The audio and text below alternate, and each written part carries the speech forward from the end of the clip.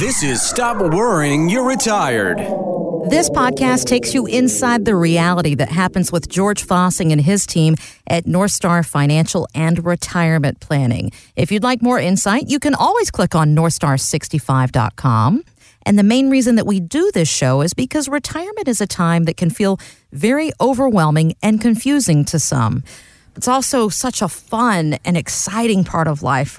But one of the reasons that we seek out a financial advisor such as yourself is to not only make a new friend, but to find out if and when we're actually able to retire. That is a true concern people have. What are the factors that you consider when you're helping to answer some of those questions? We had a listener came in the other day. She's a divorced teacher, lives here in the Greenville area, and she was really kind of cute because she was not quite 55. She's 54. She goes, I know you only work with 55 and older. It's cute. Because that's who you focus on helping, so she's valid there. I told her my 3 qualifiers are you coachable, likable, and ethical. And she goes, wow. I said, very direct. And I said, we'll give you the time. You took the time to come in here. I will certainly take the time and listen to your concerns and see what's going on. And she said, opened up with, I don't want to waste your time. Why did she feel that way? Just because she's 54? Well, she really wasn't sure where she was and if she was the right candidate to work with me. We see that fairly often. People come in to a degree. Nice people they're aware of other people and their time, right? I am. Obviously. You are. Mm-hmm. And she is. Well, she came in and she just said, been through kind of a rough time.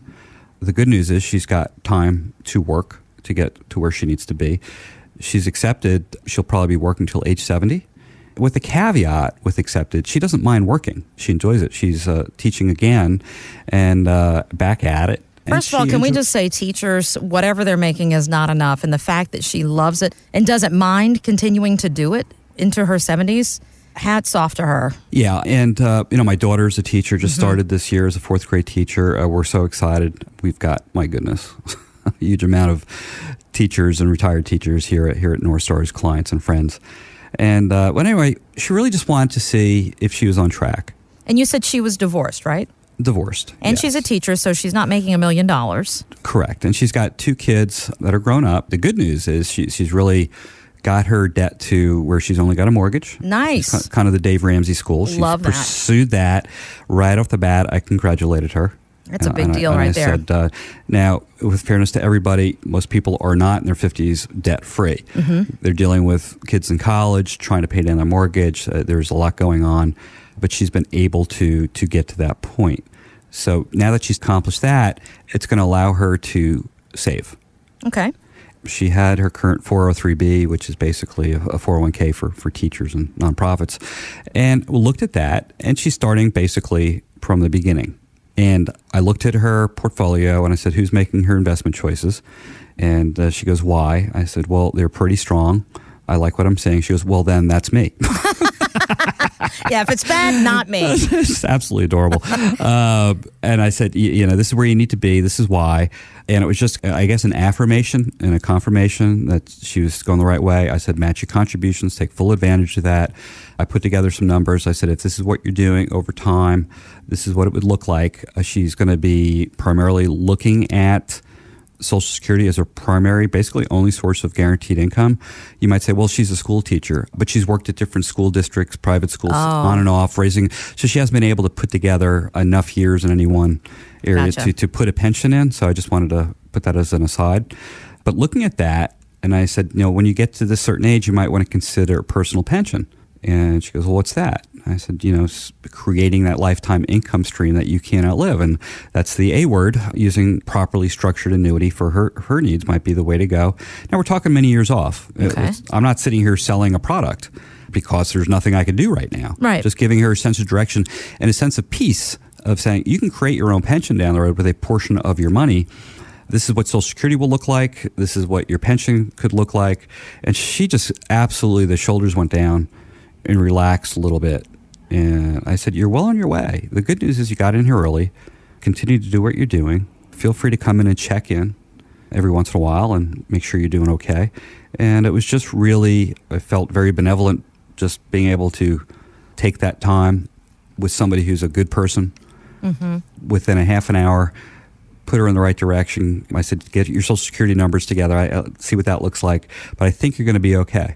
The fact that you could see the relief, her shoulders drop and just relax, that says a lot about what it is that you're providing people. But I do want to talk in depth about one of the things that you mentioned there, that because she doesn't have a pension, she's had various teaching jobs and never been there long enough to really accrue that. She has different retirement investments, I assume. I don't know if that's 401ks, IRAs, whatever it is that she has. That's great. You said she was doing a great job with that. But you said she could take that money and create a steady stream of income, and it is an annuity.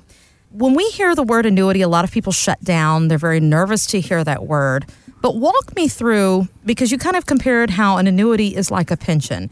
Is it just that we're going to get a paycheck every so often? How is it like a pension? Well, first off, you say annuity, it's controversial. Yeah, well, a lot of people have been burned by bad annuities, George. Yeah, that's absolutely. No secret to you. No kidding. We see it all the time. On the other side, we see many people very happy with their annuity. It really depends. It depends really who's on the other side of the table listening and putting the plan together. Is this a high commission product or is this a really good product and solution to a problem that's out there? So it's not the fault of the product. Mm-hmm. It's the fault of somebody not explaining what it really does or doesn't do. The guy with the suit across there talking over your head, and you kind of go, you're just totally trusting, and that's I'll leave that one alone. But to answer your question, it really comes down to it. Everybody loves a pension. My mom is, I have to tell you this, George. So we had a family member retire from a well-known company here in the Carolinas, and he has been there 40 years, and he's an engineer. I'm so impressed that he has retired 40 years after one place. My mom's like mad at him. Oh, well, he's got a pension. He's just got to go home and count his money. Mom, why are you upset that he worked in a profession that offered a pension? People are jealous of those that have pensions. Oh, without a doubt. You see somebody, you get down to Florida, and you see these people in their mid-50s, late 50s, and they're retired. Is that like a pickup line down at the Villages? Hey, I've got a pension. What are you doing? I mean, is it that big a deal? It kind of is. It's almost at that age. It's kind of a jealousy factor. Yeah, it used to be what kind of car you're driving. Now it's like I got a pension. Well, I mean, listen to my mom. I mean, she's happily married to my dad, but I don't know. A pension might change that. I'm self-employed. I don't have one. Meredith and I are creating our own pensions too. I don't want to worry about money when I'm retired. So let's talk about creating that own pension, because yes, like you've got folks like my mother that are not mad, but they're just jealous they didn't have that. So how can those people create their own pension? Walk us through that. First off, look at a pension. What is it? You put money into a program in your company. It's building. It's accruing over time, right? Mm-hmm. And there's this bucket of money there. Well, this bucket of money, in most cases, can't walk away from. It's designed to convert at a certain age. Usually, it could be 62, 65, 66, where it turns on to an income stream. If you're married, you can attach with the spouse on there as well. Okay. What are you getting for that? You're getting an income. You're getting a paycheck. How often do you receive it? Monthly. Oh, wow. Okay. It shows up in your bank account, just like Social Security. It's there as long as you continue to do what you've been doing your whole life, which is living within your means on a month-to-month basis. You can't get hurt. Okay, I like that. There is no fear of outliving this money. What does that do for people? That's a huge sense of relief. That removes stress, and that just makes life easier and better. You just said it, Chris. It makes life easier. It makes it better. It's that ability to know, that awareness that doesn't matter what's going to go on out there, that paycheck is going to hit each month. That's sleep at night insurance. So a personal pension is simply taking maybe perhaps some of your 401k, your IRA, and converting it for later income, where you decide, hey, we're going to retire at this age, flip the switch. Now it's a income stream you can't outlive. Now, why an insurance company? Why would you do this to an insurance company? Two things people want to look at. How does this work? Why would I do this as opposed to just taking investments and using, dividends and things like that, right? Mm-hmm. That's fair enough. And two, I understand when people die, the money that's in this account, the insurance company keeps it. Right. True? And that's not something we want. That's correct. Well, the world has changed. One, why is it insurance companies do this? Why is it an insurance product? Well, insurance is about risk. Mm-hmm. You give your money to an insurance company, you pay a premium on your house, your car, they're assuming that risk. They're taking your paycheck, they're collecting on it if nothing happens, right? Then something happens, they have to pay out. Same thing with these personal pensions, these annuities. you live a normal life expectancy and you pass away, basically they paid you back your money.